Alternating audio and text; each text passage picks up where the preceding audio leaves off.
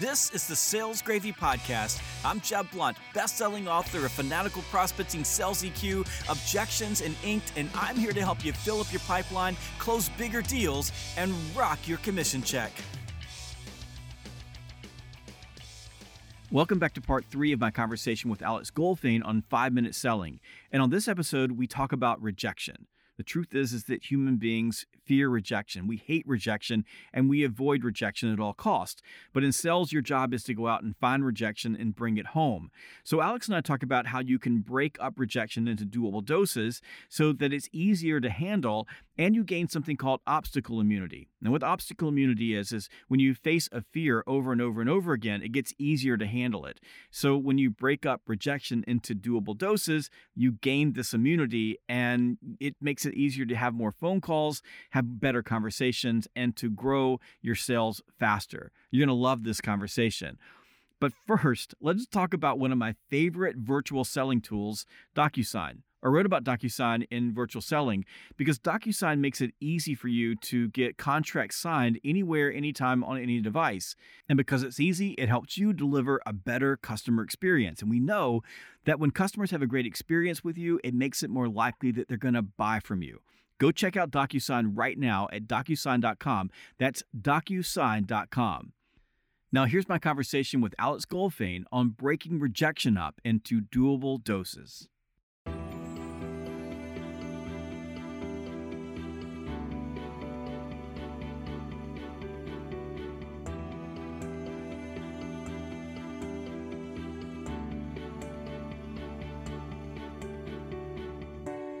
The last time we were together, I have this clip on YouTube because it's my favorite clip in the world. But you're like, we get paid to talk to people. Like, that's what we do. We talk to people. So let's talk to people. And and I do a lot of work with the military because we wrote a book called Fanatical Military Recruiting and spend time training the military.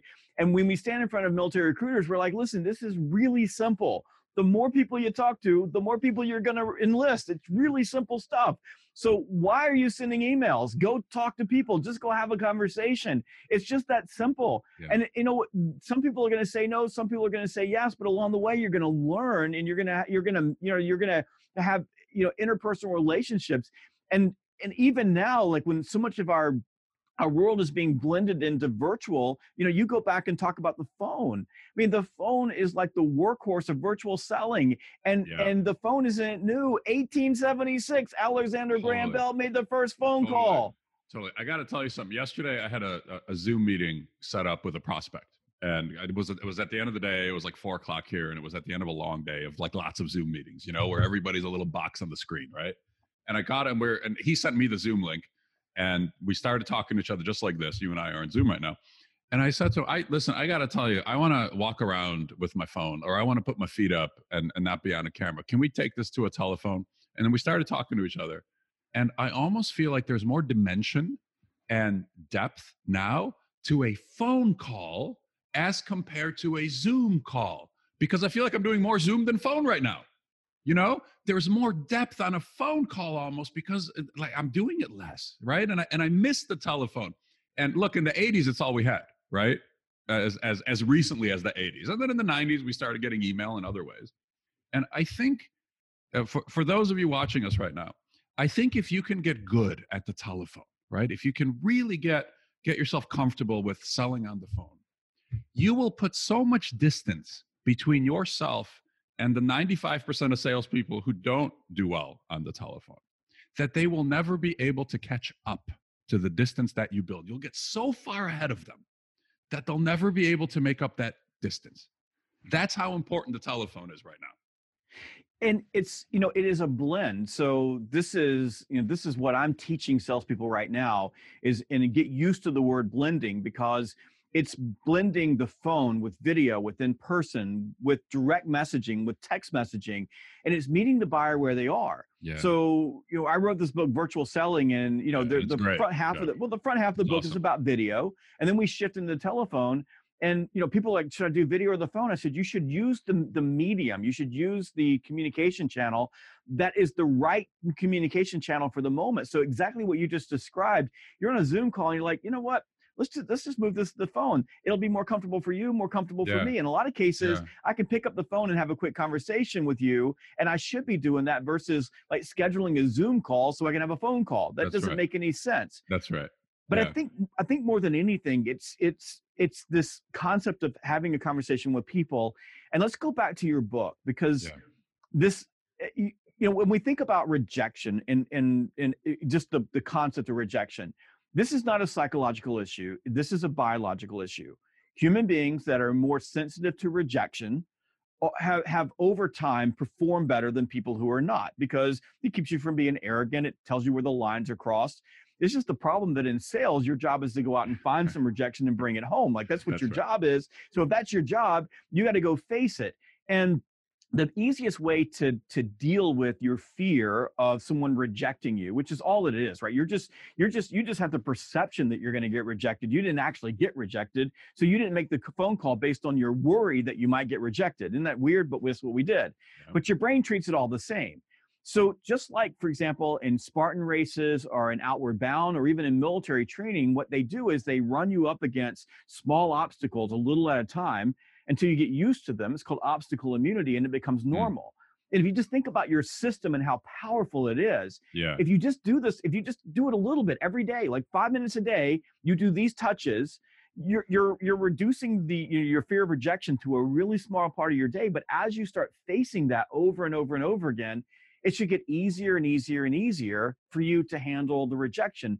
And basically what you start doing is you start building a chain of days in a row where you're investing this 5 minutes in having conversations with customers. And I'm curious on your opinion on what I just said. So that's my part one. So take that and put that aside.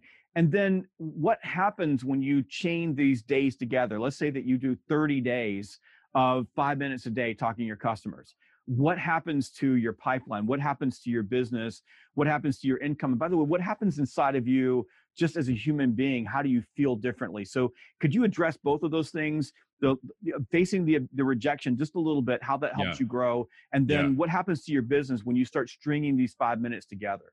Good. So let's do them in order. Good questions. I think that, in baseball, if you fail 70% of the time, you go to the Hall of Fame, right? And I see a baseball jersey up there, sales gravy, right? Right. In sales, we fail more than 70% of the time, right? In most salespeople, if you're failing 80 to 90% of the time, you're doing pretty damn good, right? You're succeeding. You're having great sales. And so when we try to avoid every single no, we don't give ourselves the opportunity to get the yeses, because we'd rather avoid the no than ask for the yes. And the no's get us to the yeses. We need the no's, right? I must get the no's or else I'll never get to the yeses. I was having a conversation with somebody and he said, I've never failed at anything in my life. He honestly, with a straight face, he said this to me. And I said, are you kidding me? And I didn't say that. I took everything I had not to say this to him. Jeb, I thought to myself, then you've never tried anything interesting. You've never tried anything halfway interesting if you've never failed. So I think that, especially in our game, in what we do in sales, I almost feel like the people who get the most no's, who get the most rejection, are the ones who are most successful, because they're the ones who are trying the most, who are asking the most. They're also the ones, if you get the most no's, you probably also get the most yeses because you're asking the most. So I agree completely that, and in my business, I sell large projects for sales organizations, for customer facing organizations, in the 6 figures and sometimes in the 7 figures. And a lot of times I get a no before I get a yes, right? So, and I've had entire years where every single sale that I've made told me no before they told me yes, right? So now I get a no and I say, good, I'm 80% of the way there. It's almost done, right? The sale's almost closed after I get the no.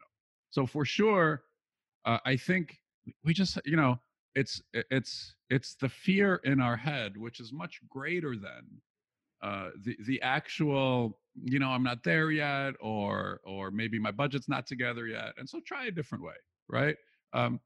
Ask differently, reframe it somewhat. Thomas Edison said that many of life's failures are people who did not realize how close they were to success when they gave up, right? So if you've already been rejected 8 times by this prospect, a 9th rejection is literally no worse. It's the same. There's no difference, right? So that's my bit on rejection. Are we good there? Do you need anything else on that?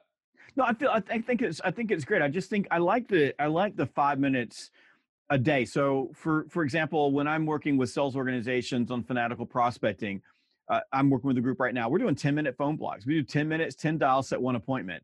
And it's just so easy for people to rip off 10 dials. Some people make 6 or 7 because they talk to people. Some of them make 20 because they have a bad list and they don't talk to anybody. But the idea of we call them HIPs, or high intensity prospecting sprints.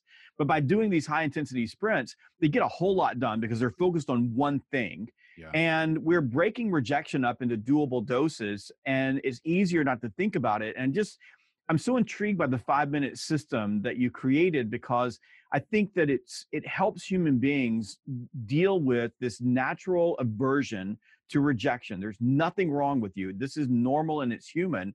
But if you break it up in small pieces, it's a lot easier versus, you think I got all day long. I mean, this just goes back to Parkinson's law, right? I got all day long to make these calls. So what do? I take all day long to make these calls versus I'm gonna do 5 minutes a day of this, boom, and then move to the next thing. What I suspect is probably if you do 5 minutes of this, you can do 5 minutes more. You do 5 minutes more. And it's going to get good to you because you're having good conversations, you're having positive interactions, you're building optimism. And I had a salesperson say to me, Alex, and he got an early look at the book, and he said, Alex, I don't like to sell. And I said, most people don't like to sell. And then he said, but even I can do 5 minutes, right? Yeah. And so, because success comes quickly, right? It doesn't take a long time to get to a positive interaction, to get to a good conversation where now the second part of your question is, right, what happens to your business, but also what happens to you, what happens internally in terms of mindset. Well, you're going to connect with somebody. In these times that we're in now, in the pandemic times, people are having deeper, more meaningful, more connected conversations, right? You're going to build positivity. You're going to build optimism. You're going to connect with a human, right? And people are craving that. We don't have very much of that anymore. Everybody's lives are upside down, right? They're not buying from where they normally buy. We're not selling from where we normally sell. And yet you can have this connection. And chances are you're probably going to talk about business, right? It's going to come up. You might say, what are you working on these days that I can help you with, right? That's how hard it is to pivot the conversation to business. And then they might tell you. And then, as you said, they're probably going to bring up something else if you talk long enough that you don't even know to ask about, because now they're sort of marinating in how can Jeb help me, or how can Alex help me? They're thinking about it. And you're going to hang up the phone and you're going to go, holy smokes, that was good, right? It took 4 minutes, or let's say you had a good call and it was 10 minutes, right? You connected, you talked about family, you feel good, you feel positive, and you go, that feels a lot better than avoiding the phone, procrastinating, being down, right? Because I can't bring myself to pick up the phone. That bit of success and positivity and warm personal interaction is going to make you want to do it again. And that's how it works. If you give me 5 minutes a day, you can grow your sales tremendously, but you're going to want to do more than that. And so you will. I hope this episode inspires you to face your fear, pick up the phone, give somebody a call, because that call might be the one that gets you in the door of your dream account or makes a difference in somebody's day.